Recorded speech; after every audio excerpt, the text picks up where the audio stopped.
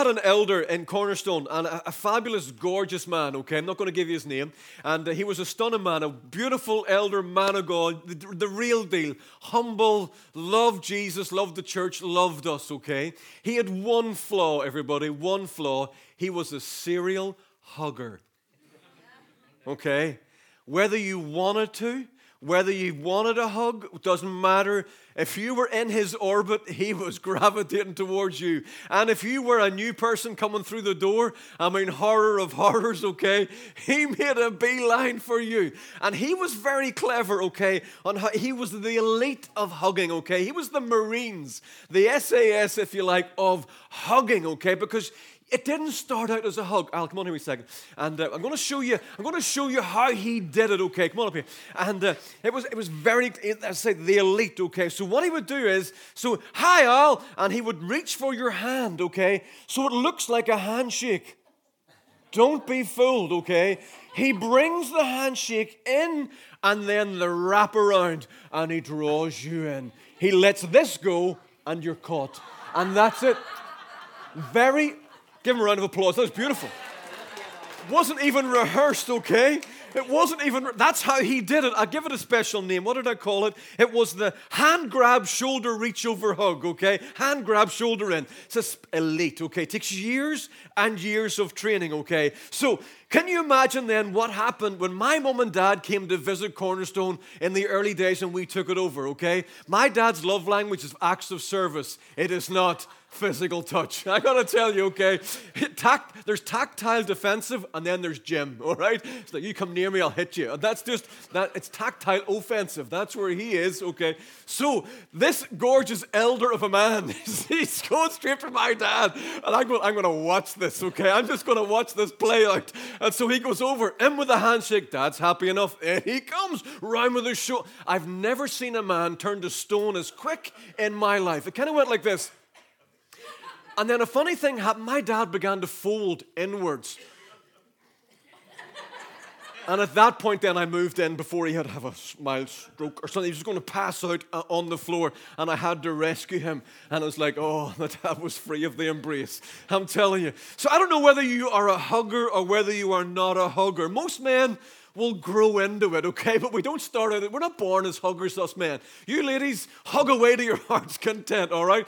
But anyway, whether you're a natural hugger or not, what I want to say is this, that there is in our text today, and what I want to talk about, this supernatural, a spiritual posture of heavenly hugging, okay? That God wants us to be invited into. And so we're going to look at 1 Peter chapter 3. I've got 4 or 5 verses. I'm going to read them to you because I want to land on the Message version, and then I want to use, as I break it down, the Amplified version, okay? Let that wash over you. Just trust me, it's the Bible. I'm preaching you truth, okay? And so Peter is writing here. He says, summing up then, be agreeable, everybody. Be agreeable, be sympathetic, be loving, be compassionate, be humble. And then he says that goes for all of you. No exceptions, no retaliation. Okay? No sharp-tongued sarcasm. Instead, bless. That's your job, okay? What's my purpose in life? Be a blessing, okay? You'll be a blessing and also get a blessing. And here it is. Whoever wants to embrace life, and I love this line, and see the day fill up with good. Hands up who wants to embrace life and see the day fill up with good. Okay, that's everybody, okay? Of course we do. He says, here's what you do. Say nothing evil or hurtful, snub evil, cultivate good, and then run after peace for all you're worth, which is more or less a recapping of the first few verses. And then he goes on to say, God looks on all of this with approval, listening and responding well to what he's asked, but he turns his back on those who do evil things. There are 4 or 5 mega themes in 1 Peter. One of them is God's family, okay? And as we are in chapter 3 of 1 Peter, he's exhorting the early church to how to behave in relation to one another, okay? How to kind of be the church. Not so much do church, how to be church, okay? And as you can gather already, what really grabbed my attention towards these verses was verse 10 and 11. Whoever wants to embrace life. And I thought, what a wonderful way to put that. Whoever wants to grab hold of life and see the day fill up with good. I've got to tell you, your day can fill up with lots of stuff if you've no plan for it.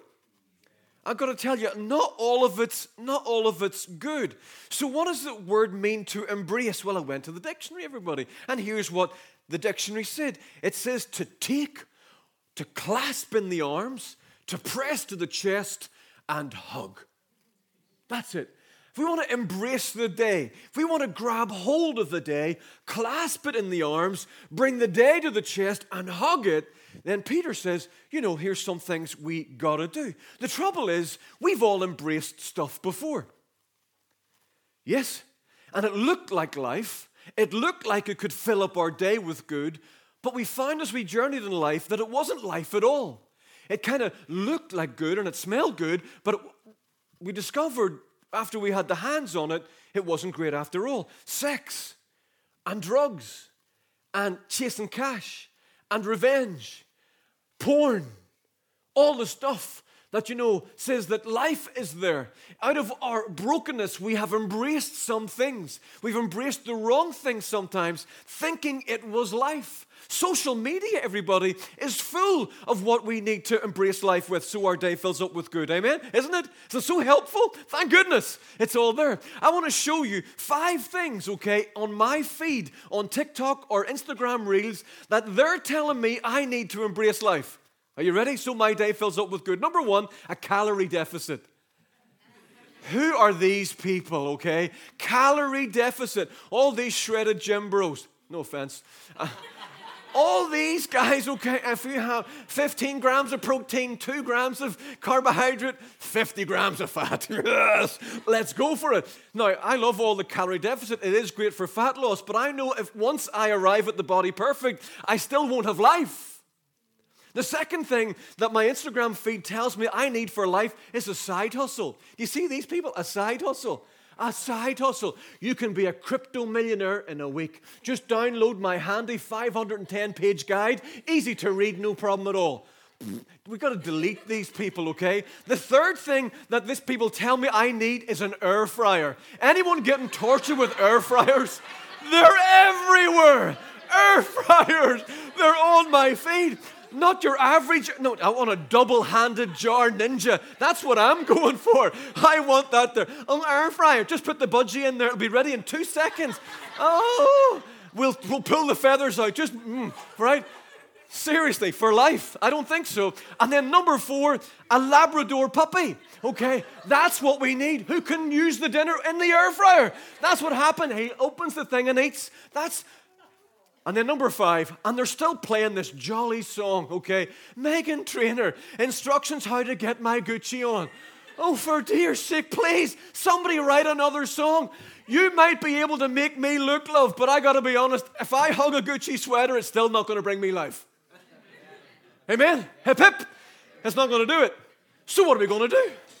What are the things we're going to clasp and grasp and hug and get the hold of, and pull to our chest if we are to embrace life, if we are to see our days fill up with good?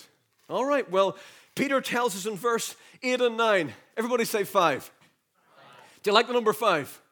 Good, because there's 5 of these, all right? Now, they're going to be small. So, did he just say 5? Number 1 is this: hug a little harmony. Hug a little harmony, Hands up if you've got kids in the room. Anyone pray for them? Yes. And as they get older, I pray all the more. I'm telling you. When my kids were babies, and they'll always be babies to me, when they were babies, I used to pray for their mind. And so what I'd do was I'd ask God that they'd grow up without being small-minded. All right?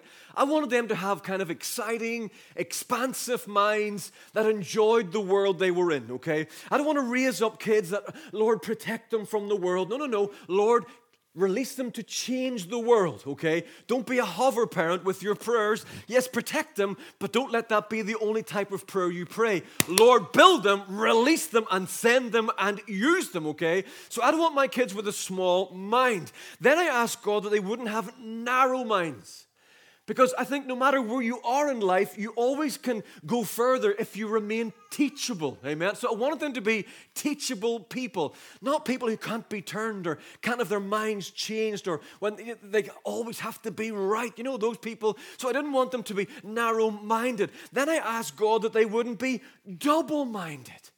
I wanted them to know who they are, how they look like, that they're happy with the way they look, that they love the Lord, they go with God, and you can have your thing, da-da-da. But you know what? I'm single-minded in that way. And so that was the opposite. I was asking God to encourage them not to be double, not to be narrow, not to be small, but to be single-minded people. That they'd live their own life, that they wouldn't compare too much to anyone else, that they would want to be part of something bigger and give their all to it because they believed in it.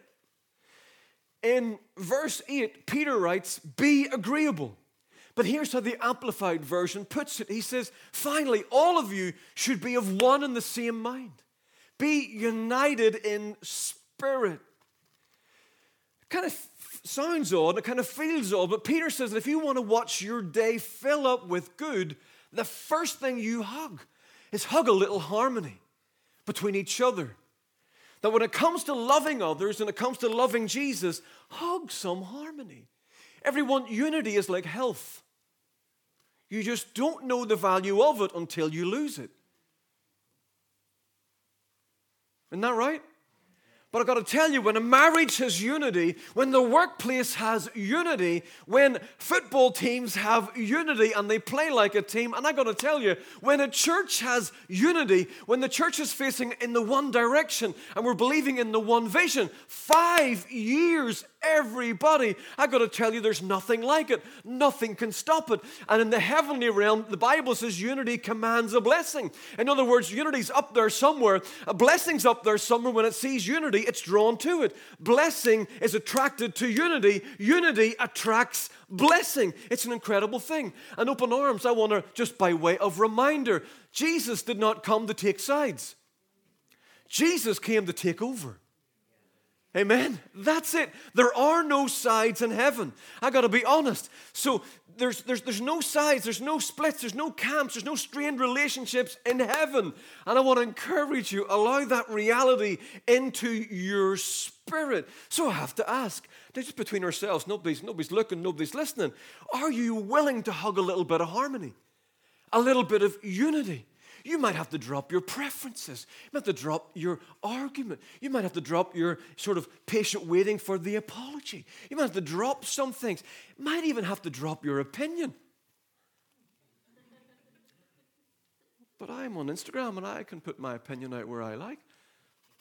Not if it's killing unity. And definitely not there. So I want to encourage you, let's be like Jesus. Jesus prayed this. This is what he prayed. He's heading to heaven. This is what he prayed. He says, my prayer is not for them alone, not just the disciples. He says, I pray for all those who will believe in me through their message. That's you. And this is what he prayed. He prayed that all of them may be one. All of them may be one. Father, just as you are in me and I am in you. You are in Jesus. Jesus is in God. And do you know those kind of Russian dolls you get? Can you imagine? You and Jesus, Jesus and the Father. You can be in no better place in life. Imagine if Open Arms was a Russian doll. There's you, and you, and then you, and then you, and then you, and then you. It's just one doll, and we're all in it together. Amen? That's who we are. That's what we're about. And we're going to stay together, and we're going to hug a little bit of harmony and attract the blessing of God. Amen? Amen. Second thing is hug a hurt. We've got to hug a hurt, H-U-R-T. Hug a hurt. Peter carries on in verse 8. I'm going to use the Amplified Version. He says, sympathizing with one another. Anybody good at sympathy? Could anybody be better at sympathy? Here's what sympathy is. Sympathy is the ability to feel the sorrow of others and then act upon that feeling. It's easy to feel the sorrow of others, not so much on the acting, the feeling, okay? And Peter tells the church, and you and me, that if we want our day to fill up with good, and you said you do, okay, then what we've got to do is we've got to help each other in church.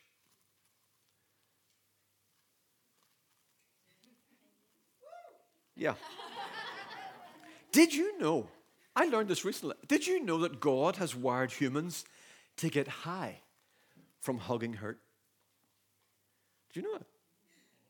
Oh, yeah. I've read a ton of stuff on this, okay? And they're all the same. When you and I help someone, when you and I hug a hurt, a bunch of things happen. Seriously, this is what happens. Your feel-good hormones are released. When you and I help other people, we get a shot of serotonin, oxytocin, and dopamine. For free. No round the corner, no wee envelopes, I imagine. I don't know. I don't know. Edit that. And so what these are neurotransmitters. Biology at church today. Neurotransmitters whose job it is to flood your system with the feels. Awesome. Here's what else happens when you and I hug a hurt. It eases anxiety. Studies show that when we hug a hurt, we literally hug ourselves back chemically. We got to feel, okay? We calm a little, we feel better, we feel alert. And here's the thing, you feel more like yourself. Because you know, in Jesus' name, you were here to be a blessing. Amen? Third thing it does, it alters the chemical balance of your heart in a good way. It makes your heart literally healthier. All right? Here's the fourth thing. Because your heart's better, it helps you live longer. Because when you help another person, you create a degree of connection to that person, which means it reduces anxiety, reduces isolation. It perhaps is the context for friendship. And how many people know that people who have friends live longer? Men, get some more friends. And fifthly, reduces stress and helps prevent illness. This is what happened. This is how God has wired humanity. It's wired the church. That when the church steps out of itself, when the church hugs a hurt, when the church sees a need and then responds to the need, next week, by the way, here a bunch of stuff happens to you and in you. It is a win-win. And I also read one study that says this, that when I help Raul, and Alex watches me help him, Alex also feels better just by watching. Isn't that incredible? You want to witness to Dublin?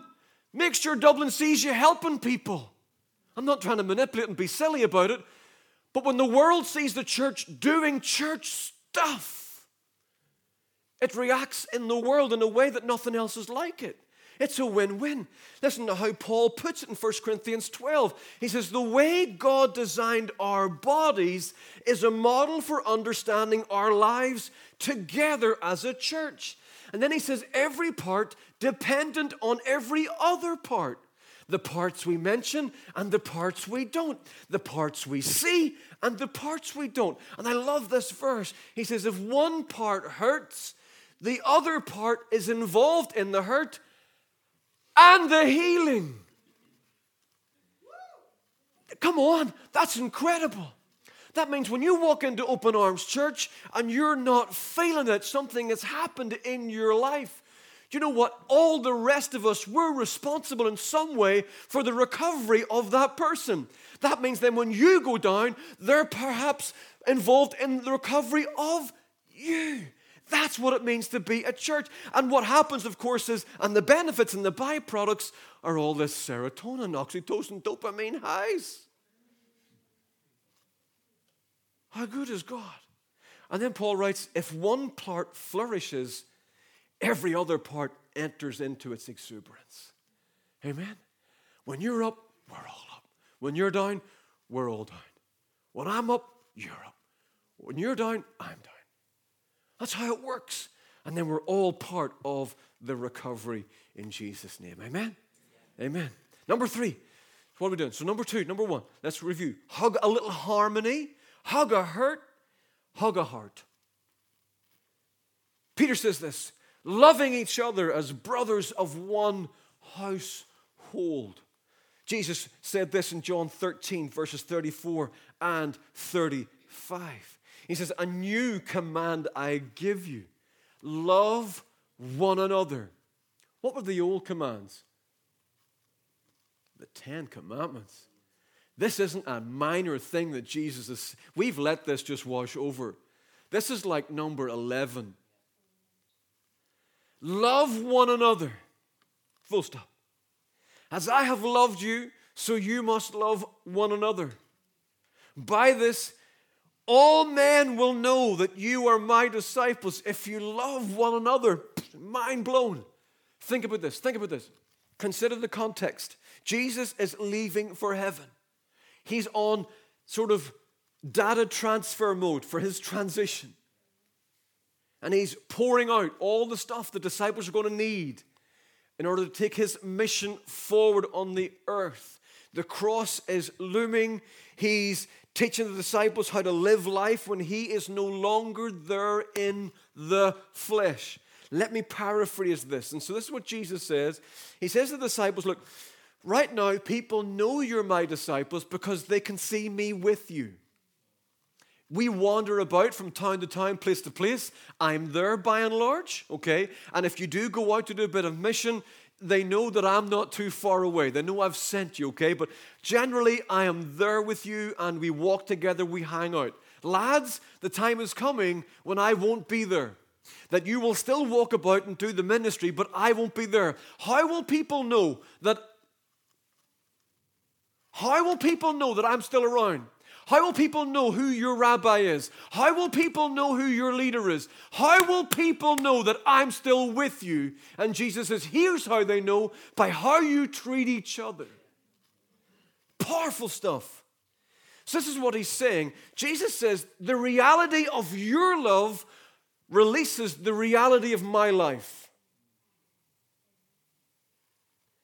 Ireland, Western Europe, around the world is a graveyard of churches because one thing or another meant that churches couldn't just get on. And I got to tell you, that sends just as big a message as the ability to love one another sends a message to our world. And we have to make a choice, Open Arms. We have to make a choice. Are we going to allow the reality of our love to reveal his life and who he is? Or are we not? And so I want to encourage you as I encourage myself. If Open Arms is your home church and you want to embrace life and you want to see your day fill up with good, and if you want the world to see that Jesus is alive, and I got to be honest, the world needs to see the living, vibrant reality of the Lord Jesus, yes?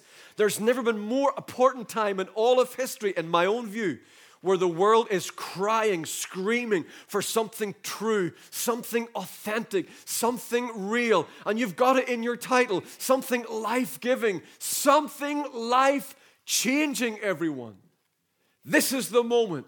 And part of the process, part of the way we witness to the world is by loving one another. Are we going to get on all the time? Of course we're not. We're so different. Look at you all. You know, sizes and small and thin and whatever, and age range. Some have got hair, some have got no hair. Some have got far too much hair. You could send it my way.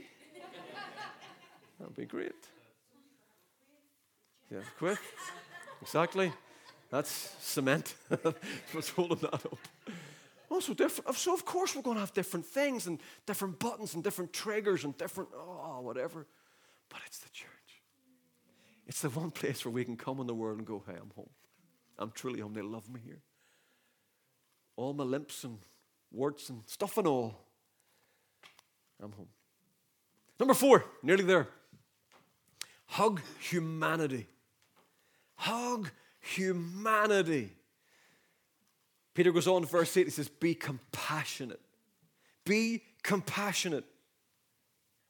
We are watching those moments from Syria and Turkey. It's an extraordinary thing to watch. You nearly can't watch it. It's a funny. The way the media is today, we're like they have cameras under them and we're watching in real time. It's extraordinary the access that we have. And hear my heart, that's the problem. The problem isn't the images. It's harrowing. It touches our heart and we're giving to that and we are praying and we're supporting. The problem, everyone, is it's the instant access to the information. It is the real-time, always-on news feeds. No sooner are we advised of one thing and brought right into the middle of it, then the next thing comes along and we are brought right into the middle of that. The next thing comes along, we are brought into the middle of that. The next thing comes along and we are brought right into the middle of that. Like, social media, for all its greatness, notifies you of stuff seconds after it occurs. And the trouble is, at least with me, is that repeated exposure to adversity over time desensitizes you to the horrors. We become used to hearing about disaster. Now, hear my heart, there's something comes along like a turkey moment that just takes everything out of all, and that grabs our heart. Please hear me. But generally what happens is we can downgrade our response. We used to have pity and be crying and do stuff, and all of the emotion belonged to that. But what happens now is that we can, even if it's like a self-protection mechanism, we move into a place of momentary sentiment where we feel for a while and then we step out and we move on. And this is known as compassion fatigue. You become so used to compassion fatigue. We're so used to all of the needs. You think, well, if I can't take all of this on, so I'm just going to close the curtains. I remember growing up in the Troubles in the North.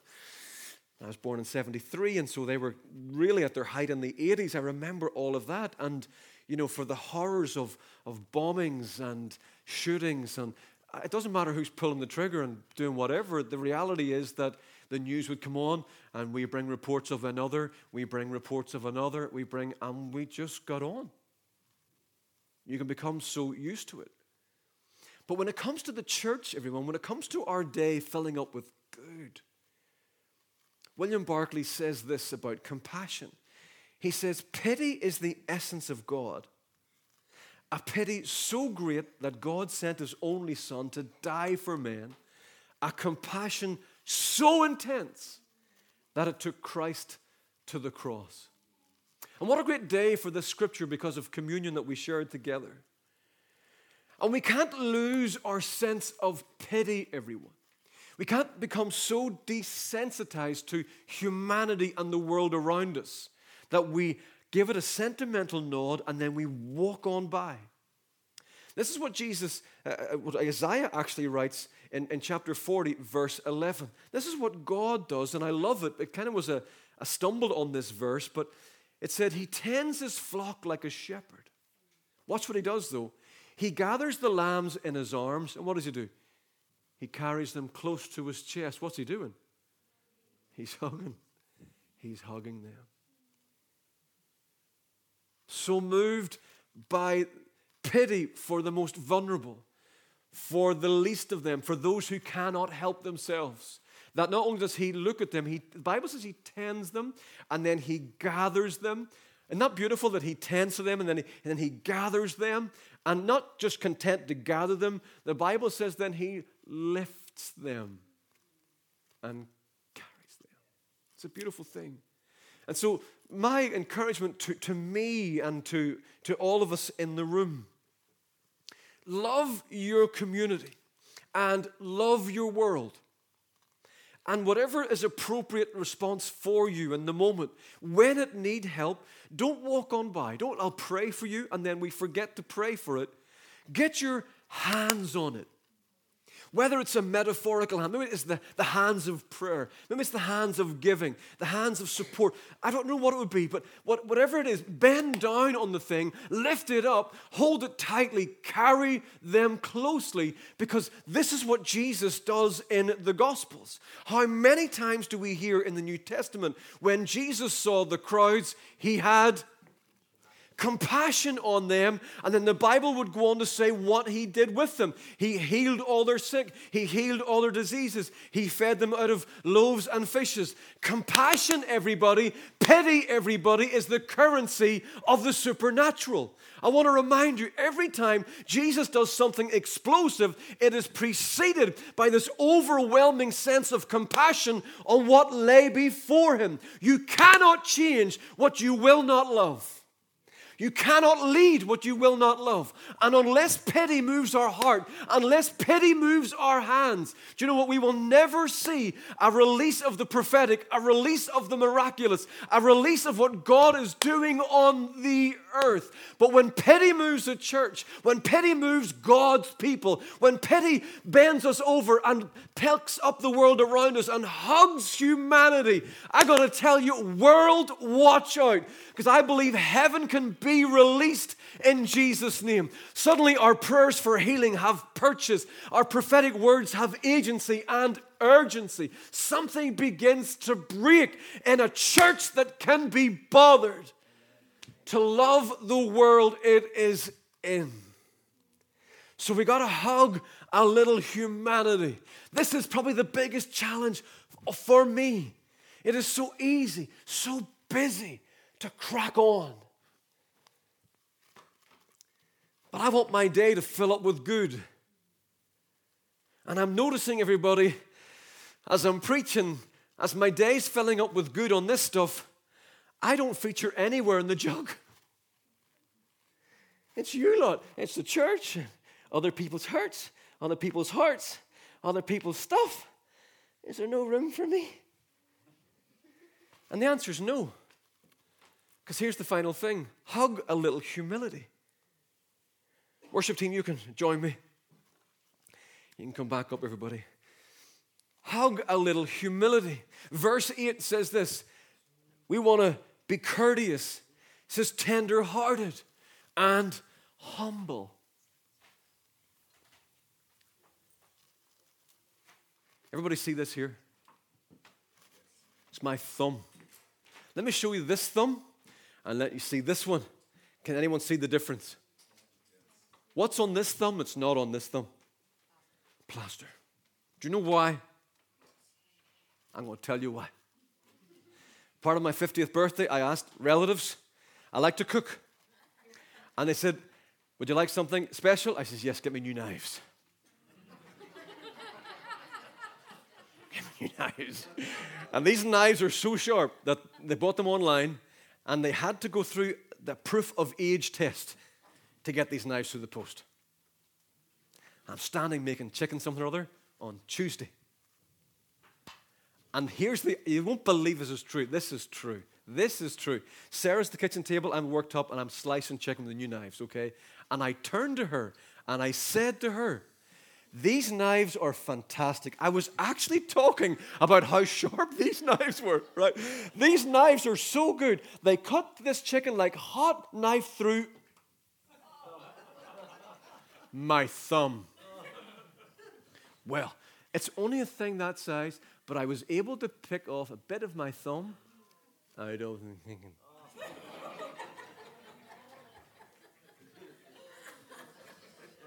How can something so small? I don't do blood. I watch Casualty with 3D glasses on. I do not watch any of that stuff, okay? How many people know that when we get in our own way, the person we hurt the most? Oh, it's me. I can't tell you I could write a book on this stuff. I can't tell you how many times I get my own way. I read this quote about humility, and it's pretty awesome. We're nearly there, everybody. Tea and coffee's coming. Come on. Humility says this, does not mean thinking less of yourself or of other people, nor does it mean having a low opinion of your gifts. And I love this. It means freedom from thinking about yourself one way or the other at all. Amen. I want to be free of me. I want to be free of me.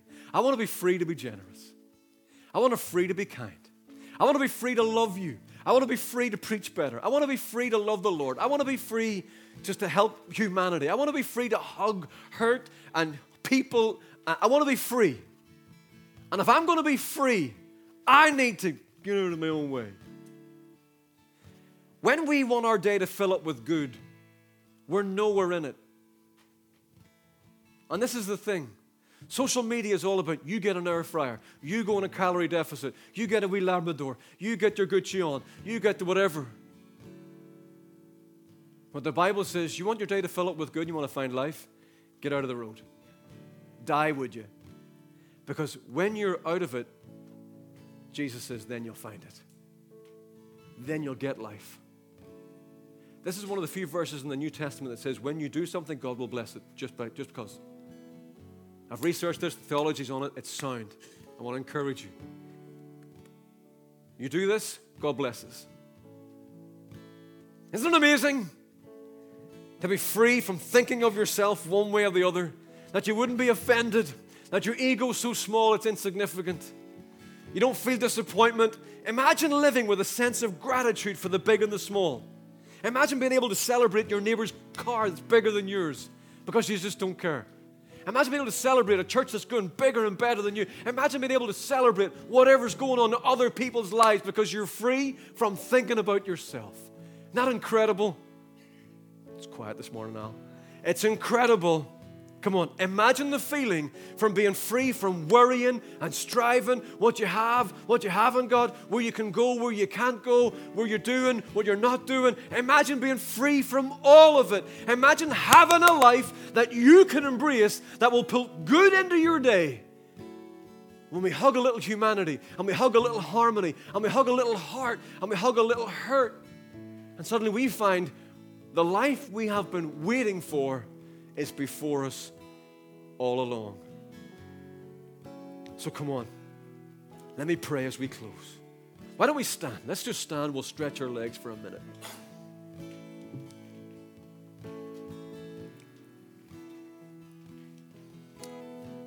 Father, part of this mess, some of this has been a bit close to the bone, quite literally.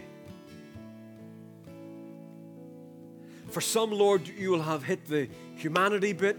It's been compassion for others. It's been a hurt for others. It's been all sorts of memories and moments and things have been challenged and prodded a little bit here. But the one thing that unites us all, Lord, is to be like Jesus. The one thing that we want to gather around is to be like your Son. And to make a difference in our life, but make a difference in the world of the people that in this room, and then make a difference in Jesus' name to the people around our communities. And so, Father, if we're to do that, if we're to embrace that, if we are to see our days fill up with good, then I pray, Lord Jesus, you would help us embrace some of this text. That God, we would reflect on this a little bit. And that, Father, you would help us to become more like Jesus. And so, Lord, for those that need unity, Lord, I pray for unity.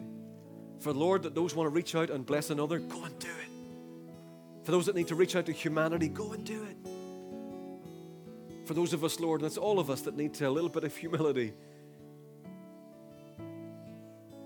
Lord Jesus, plaster over the wounds as we self-mutilate.